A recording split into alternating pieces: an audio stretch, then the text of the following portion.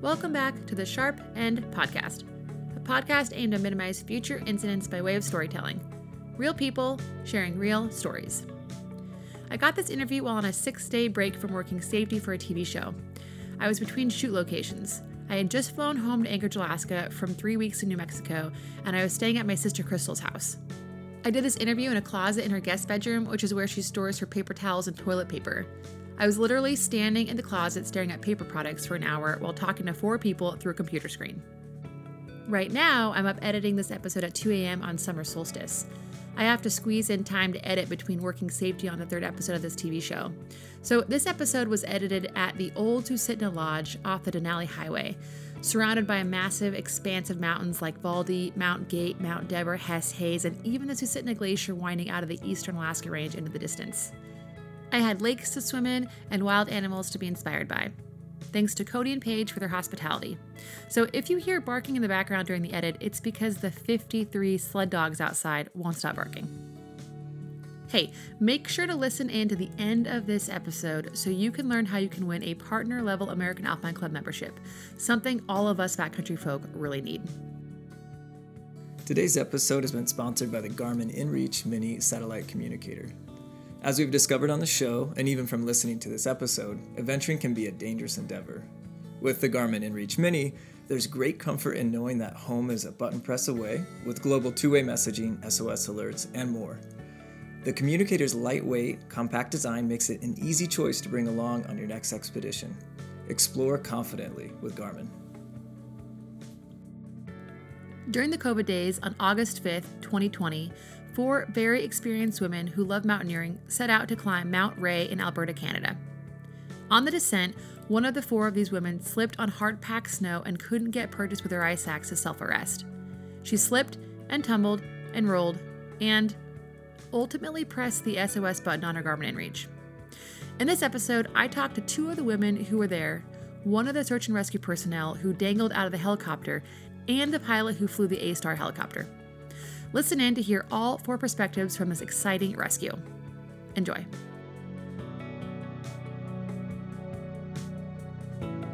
My name is Vi Pickering, and I am an investigator for the Alberta Securities Commission, and I'm an avid hiker and climber and mountain person, and have been involved in the mountains here in Alberta and our Rocky Mountains in Canada for, I'd say, about 20 years. Yeah, and I've known Vi since 2008. I've been in the mountains since probably 94, 95. Avid scrambler, mountaineering, some climbing. My name is Diane Casarella, by the way. I just work at a chiropractic clinic, and I put a lot of miles and time on my car running out west. Yeah, hi, it's Jeremy McKenzie. I'm a mountain guide, and I work as a public safety specialist with Kananaskis Public Safety. We're an agency of the government of Alberta with Alberta Parks, and I happen to be one of the rescuers that was on scene with Vi. Hi, my name is Todd Cooper. I'm the base manager here in Canmore for Alpine Helicopters, as well as one of the rescue pilots. There's 4 of us here that perform rescues, and we have aircraft on standby all daylight hours, 365 days a year. And I was also the pilot flying during Vi's accident. And Todd, what type of helicopter were you flying? It's a Bell 407. Okay, well, thanks for everybody. Thanks so much, everybody, for being on the show with me today. It's super exciting to have all 4 of you here. I've never done a show with 4 people on it. It's going to be really fun to have everybody's perspective. So, Vi, why don't you go ahead and start us out? Paint the picture of where you were in the world. So, Canada specifically, and then what you were out doing, and then you could just go ahead and dive right into the story. Great. Yes. So I had some time off in the summer. August 2020, COVID days sent us to the mountains a lot just to get out of town and out of our confines with being isolated. And my friend Diane, who's going to partake as well and provide her perspective, She and I had planned to get out for a couple of days off that I had, and she had off the beginning of August. And August of 2020? 2020, yes. And so we did a few emails back and forth. Diane and I have gone out often over the years, and she suggested Mount Rae. And although she's done the mountain before, she said, why don't we try, go for that mountain? You haven't done it before. And I said, sounds great. And Mount Rae is located in Kananaskis Provincial Park in Alberta, Canada, and it's right next door to Banff National Park. The height of Mount Rae is 3,218 meters. I double checked it, looked it up, and that would equate for our American mountaineers as just over 10,000 feet. So Diane and I had set a date, August 5th, that we would go up Mount Rae. And because of COVID issues, we were basically kind of all driving on our own. So I met them at the trailhead with my car, and she had suggested inviting a couple of other people that we do hike with or have hiked with in the past. I'd lost touch with these other two ladies, and it was nice to connect again. We thought we'd have kind of a homecoming and renew acquaintances, and just get a little bit of a catch up on what everybody's lives were. And both the ladies are grandmothers, so we were going to catch up on kids and family and all kinds of things. So we met at the trailhead at about 9, and the trailhead is at Highwood Pass, a very one of the high points in the Kananaskis area, driving wise, and beautiful area. It was a beautiful sunny day, very hot, warm, perfect day to be out.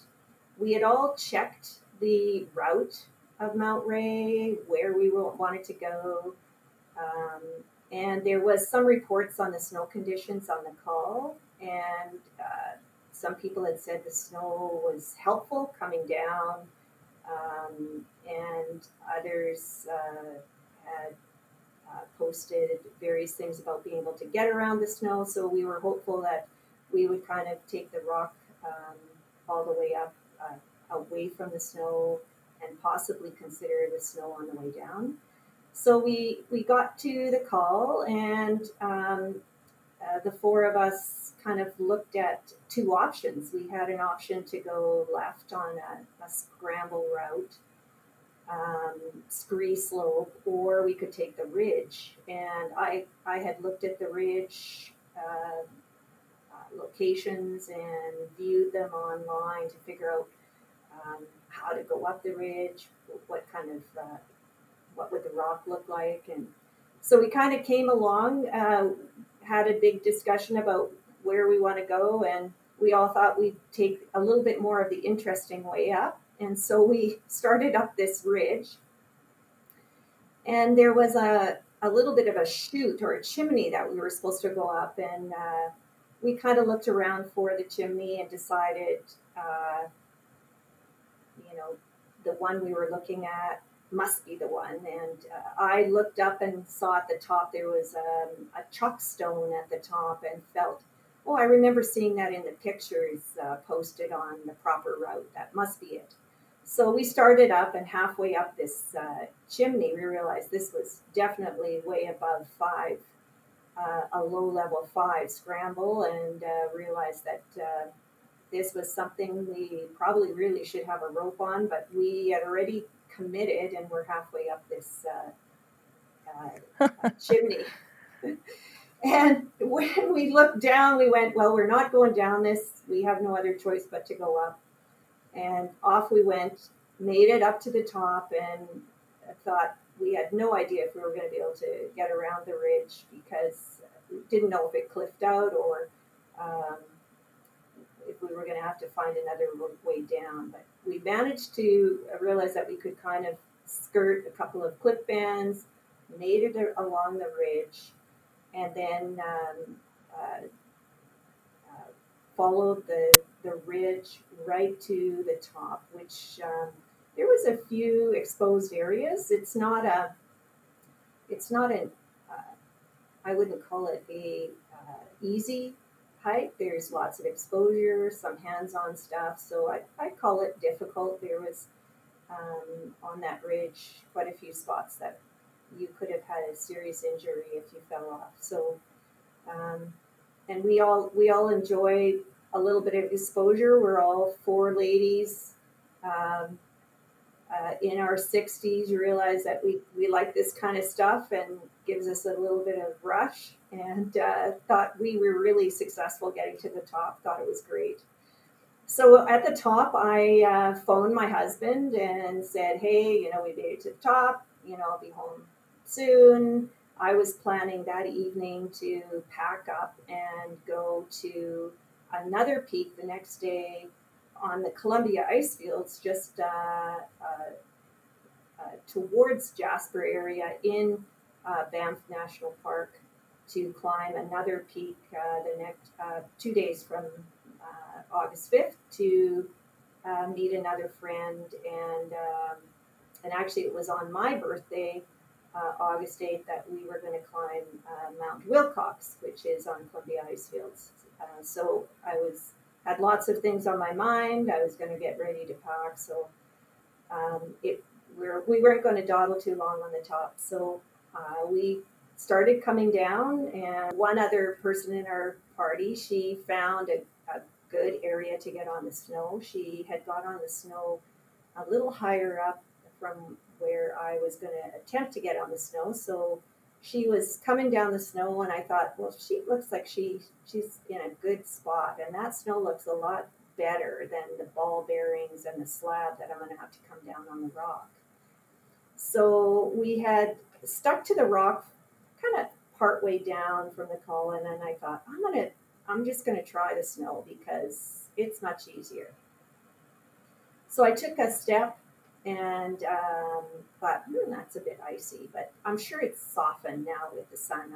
If I take 2 more steps, it should be fine. So I took another step, and just as I took that step, I realized this is too icy, and I should turn around. And just as that thought went through my head, I started to slip, and I had my ice axe in my hand, and I put it into the snow, and I was still picking up quite a bit of speed. And as I was going down, I realized I need to put way more power into this.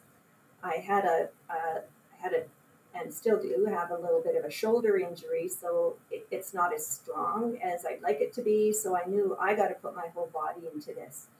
And just as I was going to do that, I didn't realize this, and Diane can speak about this, but I didn't realize that the snow ended far sooner than I anticipated, and I hit rock before I could dig that ice axe in. About how long were you sliding before you hit rock?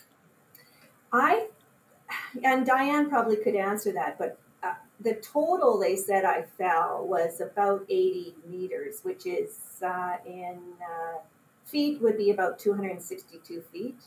So and when you were sliding, you're just like unable to just arrest and stop the fall because it was just so slippery and icy? I had good snow. It's just my ice axe wasn't stopping me. And I think it's the whole, once you get momentum going, you have to put far more force into it. And I just didn't have enough time to put the force in to stop myself. Mm-hmm. And my ice axe hit rock. I thought, in my mind, I had hit a lone rock in the snow. And when that happened, and I think that by that point, I'm not sure how much I had fallen, but or slid, my ice axe went completely out of my hand. And then I hit rock and I started to do somersaults. And I don't even know how many. I felt like I had done 3 or 4 somersaults.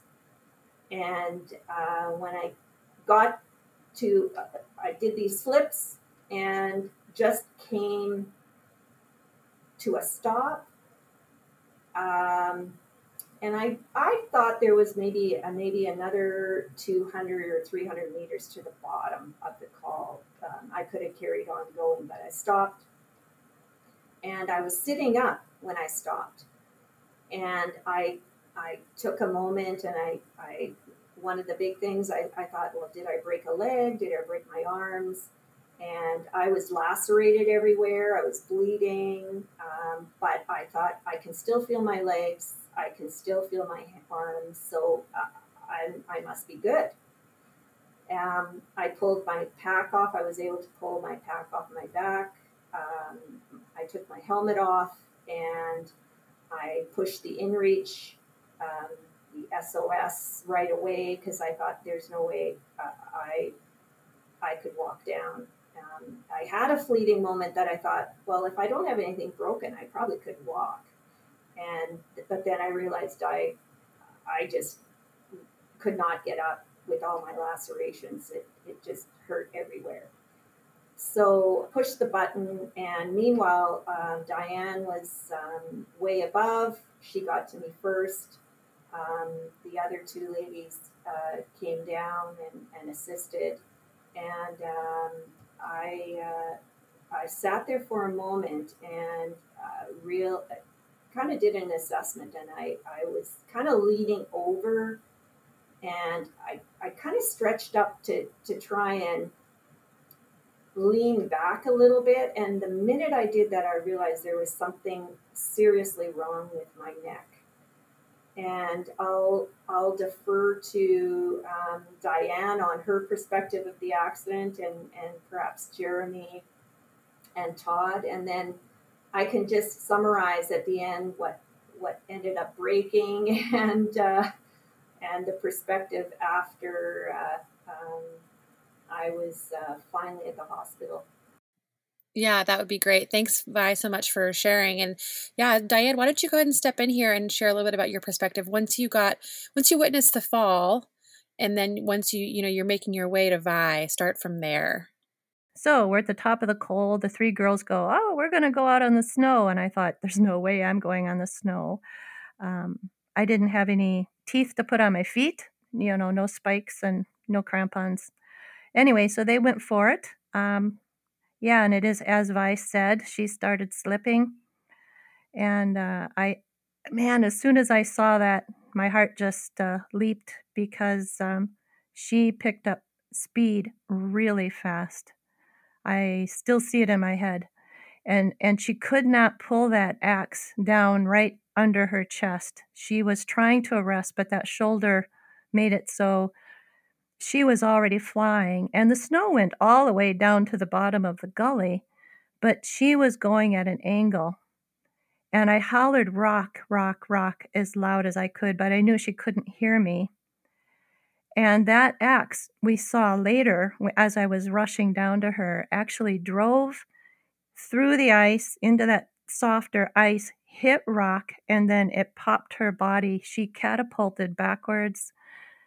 I can't tell you how many somersaults she did. Her body was in a somersault position. It was like watching an exercise ball bounce down the rock band.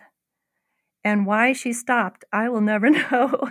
And not only did she stopped facing forward down the gully and in a sitting position, which, considering her neck injury, was probably the best thing she could have done. It makes no sense that she stopped. It was a very steep gully. So then I tried to get down the rock as fast as I could. It's extremely loose stuff and ball bearing. Fortunately, scrambling a lot of years helped. I was concerned she'd taken her helmet off already. So I was really careful getting down to her. I grabbed her poles where they fell, and I saw how the axe was jammed down into the ice and rock. And I asked one of my other friends to grab her axe because my hands were full already. And I got down to her and did a quick assessment of what was happening. She'd already got the inReach out. And interestingly, one of the other girls up high had just dialed 911 on her phone, and she got a connection as well. So I found that really interesting because we were below the edge of the area there where I don't understand how she got connection, but maybe 911 goes directly to satellite. Yeah, so then I put my coat around her. We realized there's no way she could even lay down, and I didn't want her going into shock. And one of the other girls came down, and she did the texting with the emergency services, and the guys flew in on the helicopter. And saw her leg was really bleeding quite a bit, but I didn't think that was serious enough to even fool around with that. It was mostly just trying to keep her still, give her some water, and wait for the helicopter. Okay, wow. So you witnessed that whole thing, and then you get down to her, and you're trying to keep her calm, keep her warm. Did you do any more addressing of any of her, lacerations or bleeds, or did you just sort of really focus on keeping her calm and warm? Keeping her still and calm and warm, giving her water. After an adrenaline rush, that's not a bad idea. But she was in shock, and we didn't want that to become a bigger issue. But she was Right. conscious and lucid. She was fine that way, so it was amazing. Well, so then the helicopter flies in, and does Jeremy or Todd, you want to step in here to see what happens next? Yeah, sure. Todd, just jump in too. We originally received the emergency notification in two ways because of I think as Diane just said, there was a 911 call placed as well as the inReach device. So it was kind of nice to have a bit of extra info. So we basically knew right away that there was a climber that had fallen down a snow slope, and we had coordinates, and we're also quite familiar with the location. So well, and Jeremy, really quick, so because there was a 911 call, can we just go over that real quick? So when someone doesn't have cell phone service on their phone and they still dial 911, does that call go through? No, in large parts of our area, so Kananaskis country being, Western Alberta, bordering up against the Continental Divide and parts of Banff National Park and so on, a large portion of our area doesn't have cell phone service. So it's becoming more important and actually quite common nowadays for people to have devices like the inReach or the Spot, and that can help us get the location a lot faster, and in some cases help us get activated a lot sooner. In the old days, people would have to leave the party on scene and then send somebody out to get to a payphone or what have you. So it's a huge difference, and it's a big help to us, particularly the GPS coordinates. In a lot of cases, we don't really need much more info. If we know that there's a party in distress at a certain GPS coordinate, we can usually surmise what the incident is. If it's placed on a water body, then we know it's probably a water event. If it's placed on a peak, near a known climbing route, we know it's probably a climbing event, etc. So so we kind of did have both. The inReach device goes through a call center in Houston, and then that goes to the local RCMP, which then goes to our dispatch. So there's a little bit of a lag there. Whereas the 911 call goes to a call center in Calgary and then comes to our dispatch. So it's just a little bit faster. But as I recall, but only if you have service, though. Yeah, that's right. So we would have gotten the call maybe 5 or 10 minutes later if there was no cell service. But because there was both happening, we actually were able to determine that this was probably the same incident, and we kind of knew where we were heading right away. So that was huge. Yeah, it made no sense that our friend Esther put in a 911 call and she actually got through. I'm still trying to figure that one out. So we were below the call, into the bowl a little bit. So yeah, sure. It was probably just high enough to get over the ridge to see one of the towers in Calgary somewhere. Yeah. So then our process is we get all the resources heading in the right direction. So what that means for us is that our dispatch center will ask one or more of the local conservation officers who are also part of our rescue team to head towards the scene and establish a staging. They'll notify the specialists, which myself and one other specialist went over to the hangar and met up with Todd and start loading up the gear. And then obviously have to get ambulances on the way and that sort of stuff. So, typically for us, a pretty good response time would be about an hour from the call placement to when we're overhead. Depends on, all kinds of things like weather and where the incident is and so on. But I think if I recall correctly, that's about what we were, is approximately an hour to get overhead.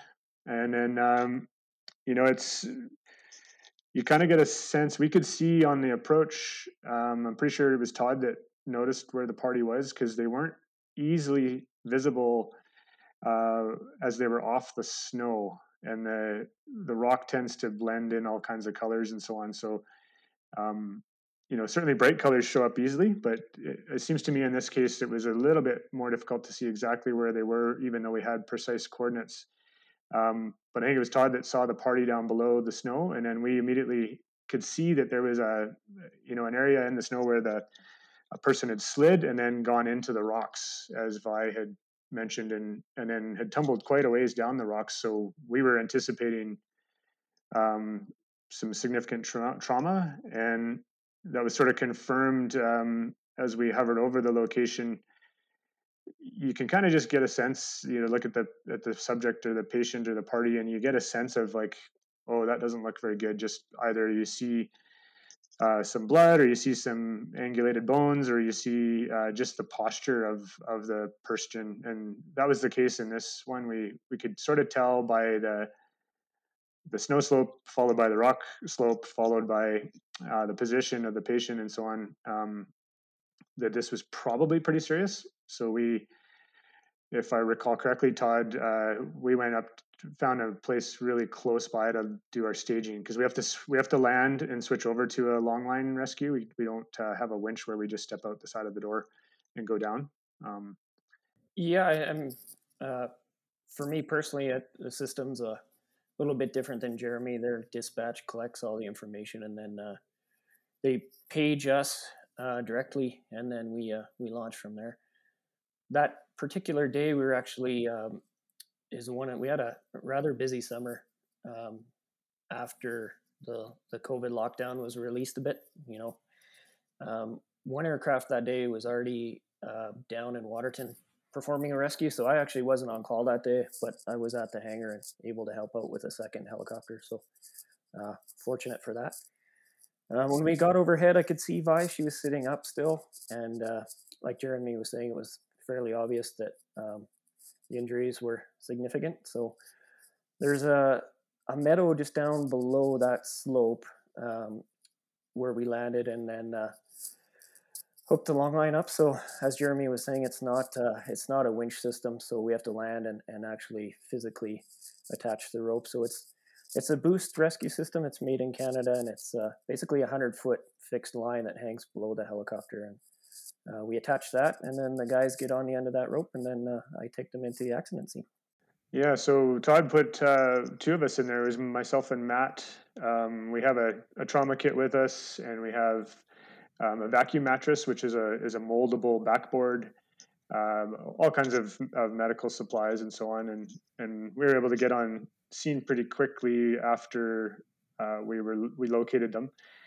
And yeah, one thing I really remember about this, as Todd said, it's busy. We've been really busy the last couple of years here, and we see a lot of things and a lot of people. And I distinctly remember Vi being, what's the right word? Vi direct with how we were going to treat her, because she knew something was wrong. Yeah, she knows, right? Yeah. She's a patient. She's the patient, but she was really, really good about that, because she identified really quickly that there's something very wrong with my neck, and you guys need to be careful. And that was great. I mean, it was also kind of funny in a way, because we could tell this was an experienced party when you land beside somebody and you see helmets and ice axes and well-worn boots and packs and stuff. It's not their first time in the hills. And so, here's this old mountaineering bird that's telling us how to do our job. But we were actually quite thankful for that, because it it does help. We have to do our assessments, of course, and manage what we see. But if someone can tell that something's really wrong and they're concerned about, in this case, a spinal injury, then that just helps us do our job too. And so Matt and I were very aware of that very early and sort of approached the mission with that in mind. And as we have to make a little bit of a platform there. It was all kind of larger talus, like it's scree and talus slopes kind of have different character. This was one of those slopes that had kind of like softball sized talus, and so we were digging using ice axes to dig out a platform in the dirt and the rock, and then putting on a C collar and trying to figure out a way to smoothly move Vi into a lane position, to get her strapped in properly so that we minimized any movement. Our pretty common, and from our medical directors, we've learned over time that it's more difficult to cause like an issue with a spinal injury after the fact. Like if it didn't happen on the original mechanism of injury, it's sort of unlikely that you're going to create an additional injury by moving that patient. But notwithstanding, we wanted to be super careful, as we are with all spine patients. But when the patient herself knows that something's wrong, then it sort of amplified that in our assessment and as well as our packaging and so on. So we didn't do too much else to you, Vi, I don't believe. I think we looked at a couple of the scrapes and bruises, and then we got your vitals and relayed that down to the EMS crews and packaged you and moved you out. I think the only you put something on my finger, and I think that was reading what the oxygen level in my blood.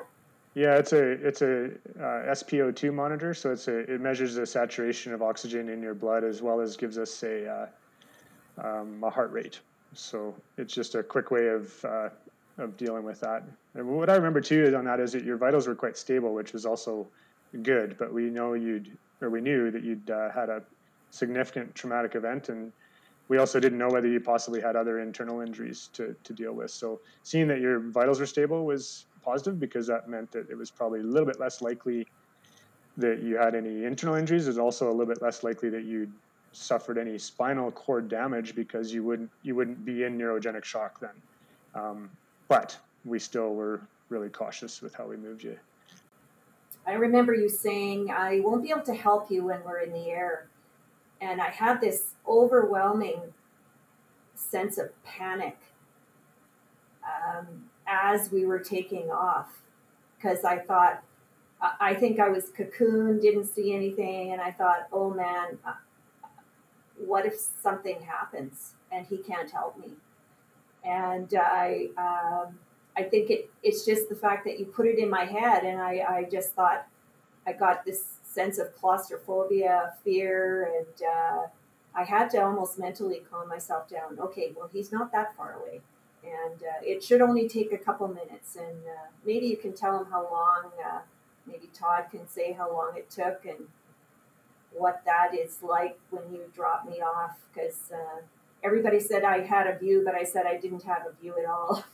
Well, as I remembered, it took longer to get Vi packaged up and ready to go than the flight was to get her down to EMS. I think it was, at the most 5 minutes, but probably even less than that from the time you guys got on the rope till you were down at EMS was, 3 or 4 minutes.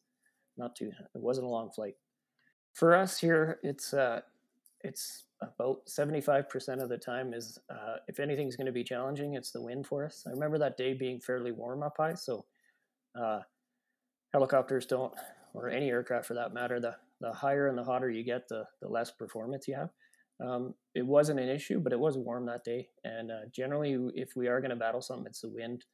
So the wind can be challenging. That day, it wasn't too bad. So as far as getting the guys in and getting everyone out, it wasn't an overly challenging mission for myself. But generally, what we do when we get on scene, as we did, is just do a power check and see the amount of power available that the helicopter has, and make sure everything's going to work. And then we go down and we remove a lot of the gear that's inside the aircraft, just to lighten it up. So when I went and got Matt, we had to go back and then just to the staging area and just collect all that gear before we could come grab Jer for the ride home. I just remember Jeremy bringing a neck brace. Jeremy, did you have that neck brace on hand when you put it on me?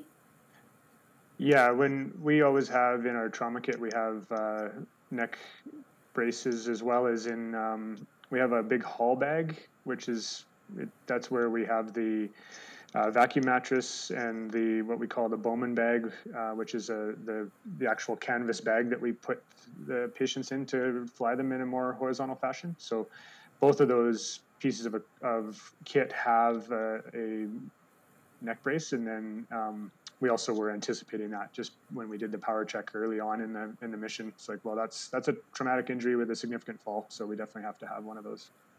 So Vi, do you remember once you got brought down to EMS? Do you remember what happened from there? You get an ambulance and then they take you off to the hospital?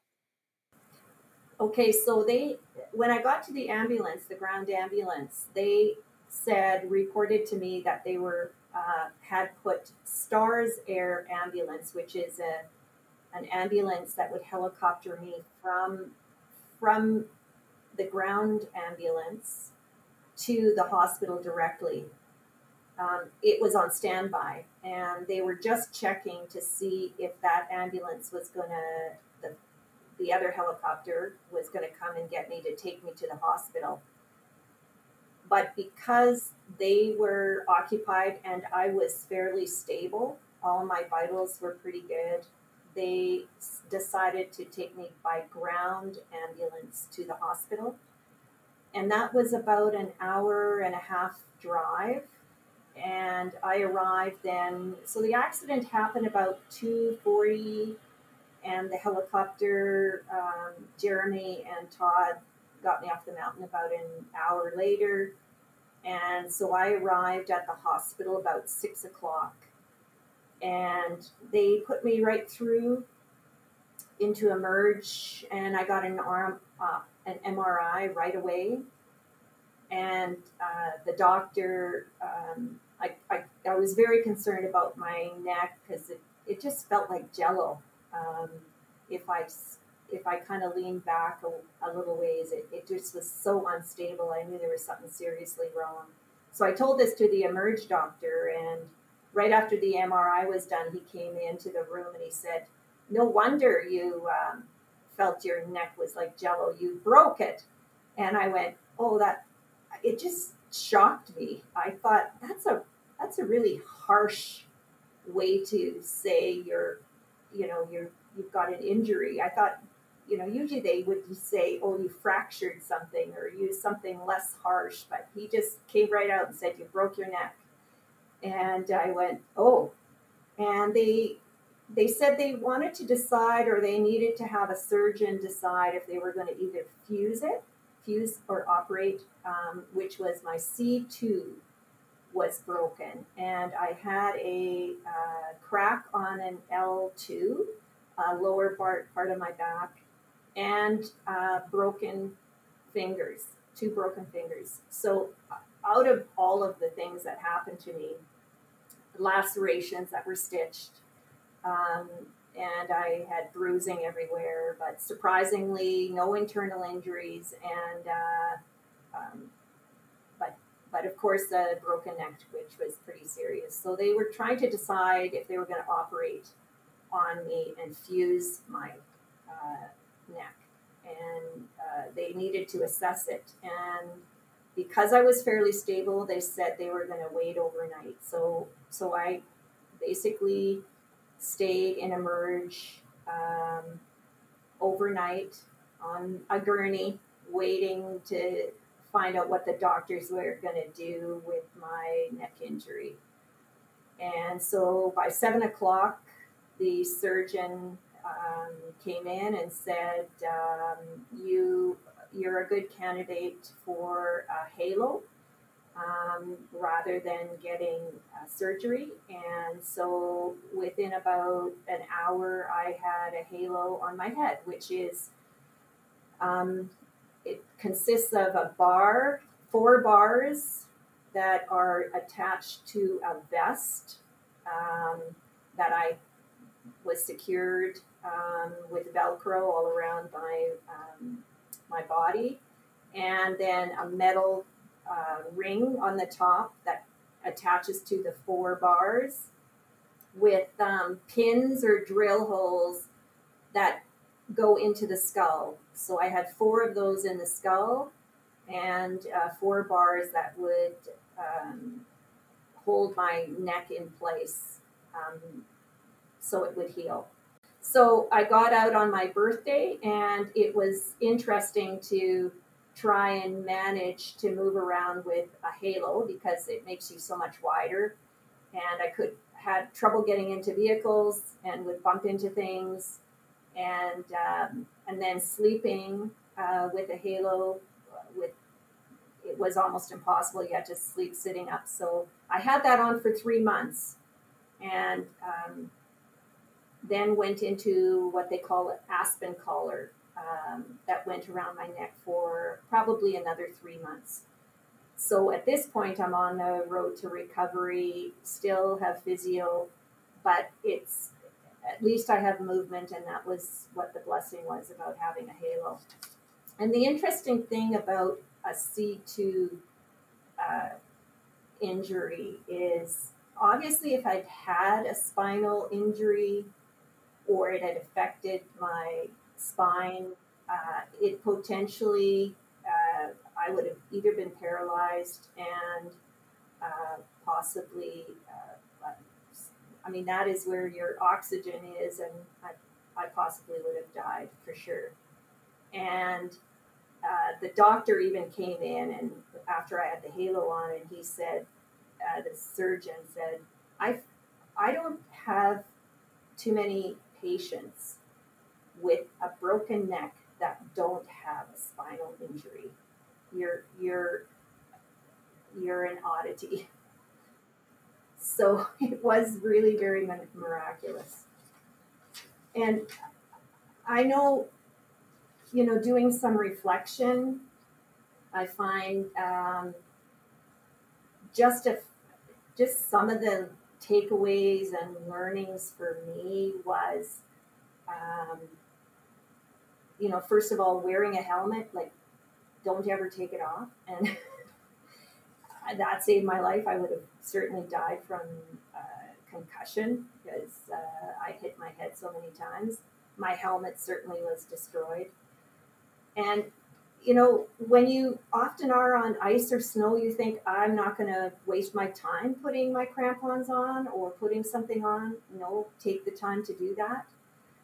And perhaps we could have maybe chatted a bit about who was going where on the call, deciding together, although we were all very strong scramblers, and I think we all in our mind would have made our own decision where to go.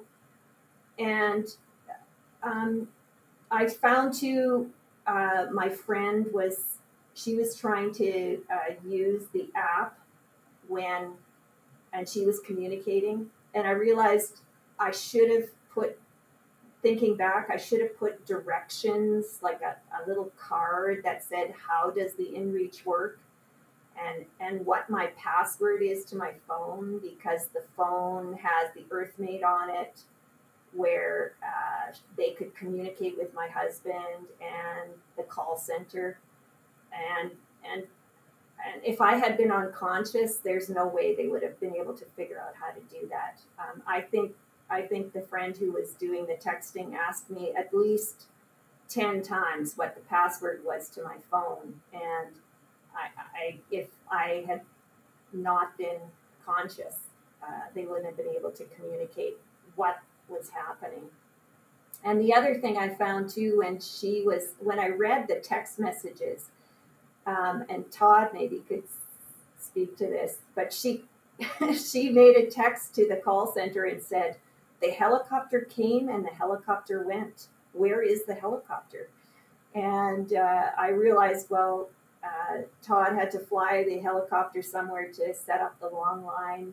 And oftentimes people don't realize that the helicopter has to come in and then go.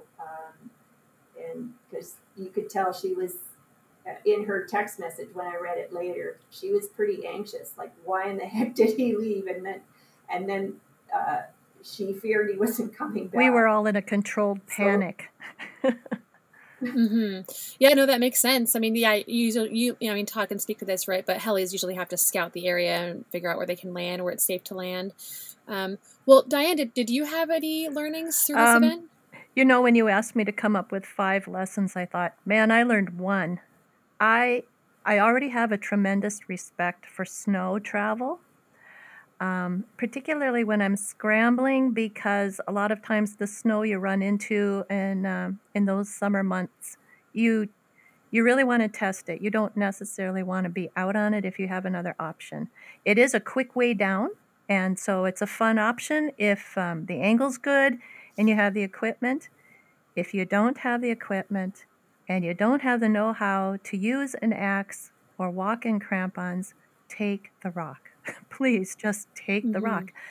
There was a guy who passed us on the way down, and on his social media, he was kind of bragging later in the day how, yeah, and I went down the snow from the top of the col into the bowl. This guy had on soft shoes, he had poles, he had no helmet, he had no axe. He got down that snow probably because he was farther into what had been in shade more, so there was a little more purchase for his foot, but man, he got lucky. He got really lucky. And the other thing, Vi's helmet, I've known her a long time. It's the same helmet since 2008. It's probably older than that. The round insets that you put your headlamp into had popped out, and that helmet was destroyed. So that helmet had compressed enough that it had popped those insets out. Those were just left up in the rocks somewhere. So kudos to Black Diamond. Their old helmet saved her life, for sure. Yeah. And InReach, a really worthy investment. Actually, this weekend, I'm taking a course out in Canmore so that I can get on a GPS system. I'm old school with a compass and map, which is good, but time for a GPS system as well. Yeah, in group dynamics, that day was the first time the 4 of us had been together to do anything in a very long time. And I know I felt hesitant to say anything when the girls were talking about going out on the snow. I thought, you know, there's about 100 years of experience between the 4 of us here, and I'm not going to be the one to speak up and say, you know, you guys, I wouldn't go out on the snow. I figured they can make their choice, you know, they've got the experience. But that's group dynamics. And if we'd spent more time together, maybe I would have felt more willing to speak up, but I didn't. So, well, thanks for sharing those learnings, Diane. Vi, did you have any additional learnings you wanted to leave the listeners with? And then Jeremy and Todd as well.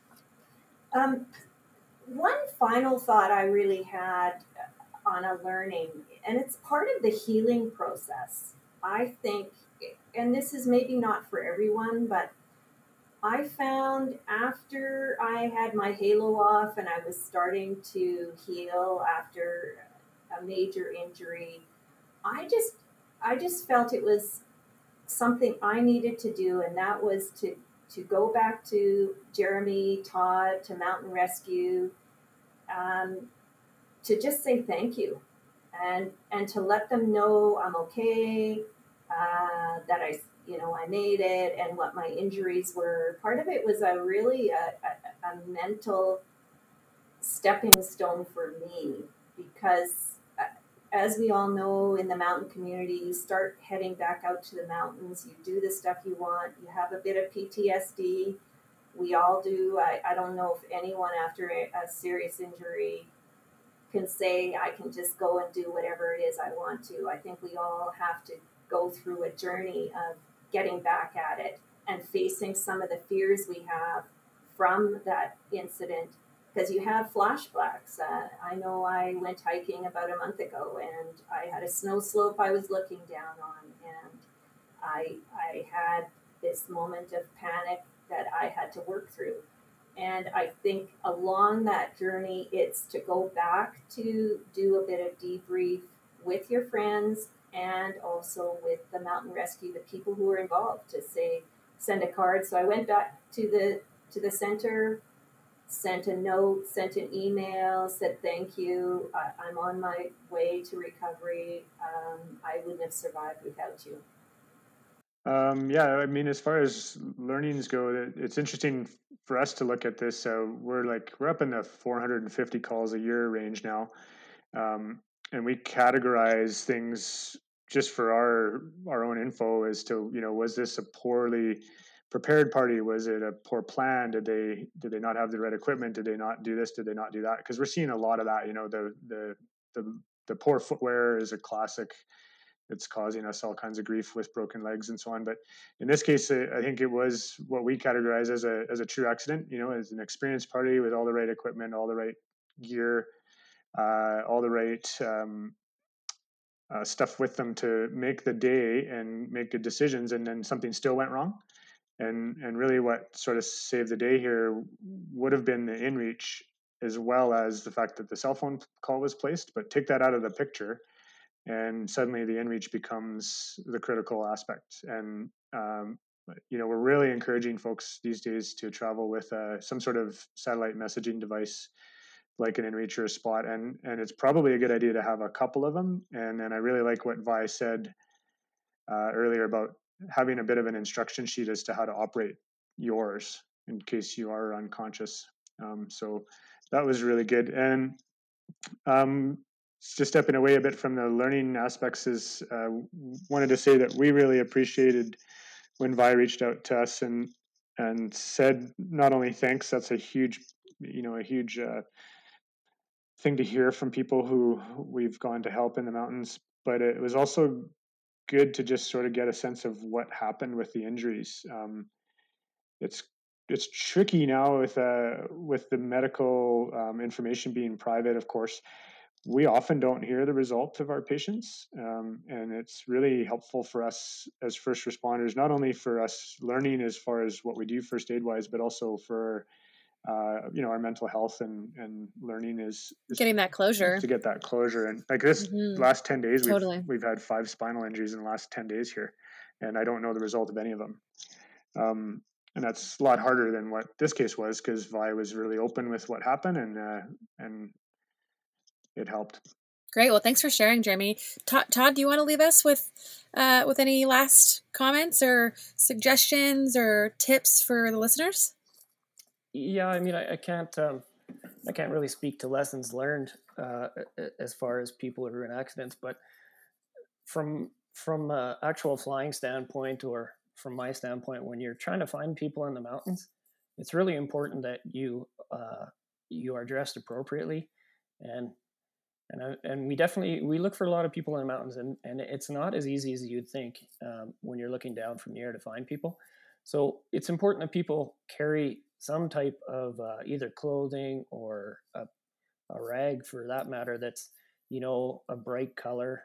Even if you could take a piece of clothing and put it on a stick and wave the stick around, it's quite easy to see movement from the air, as opposed to somebody who's sitting in black with a black background against the ski slope. So the more you can do to actually make yourself visible will just actually expedite the amount of time it takes us to find you, and the amount of time it takes you to get to EMS or just to get further help. So making yourself visible, even if you use a cell phone and you have a light on your cell phone, especially a flashing light, and at the end of the day, if you're down in the trees, it's going to be very difficult to see you. So if you have anything like that, a cell phone that flashes, or any type of light, that's also very helpful. And these aren't things that are very heavy, and they're easy to carry. So it's just some food for thought for people that are out there enjoying the mountains. Just to make yourself visible would be great. Well, thank you, everybody. Thank you, Vi and Thank Diane and Todd and Jeremy, for being on the show. This is pretty cool. And Vi, I'm really happy to hear that you've recovered, and what a lucky angel you are. Mm-hmm. That is very true. And, yeah. And if oh my gosh. if I hadn't had a helicopter, I couldn't imagine somebody carrying me. I'm sure I would have had a spinal injury or death happen if somebody had to carry me out.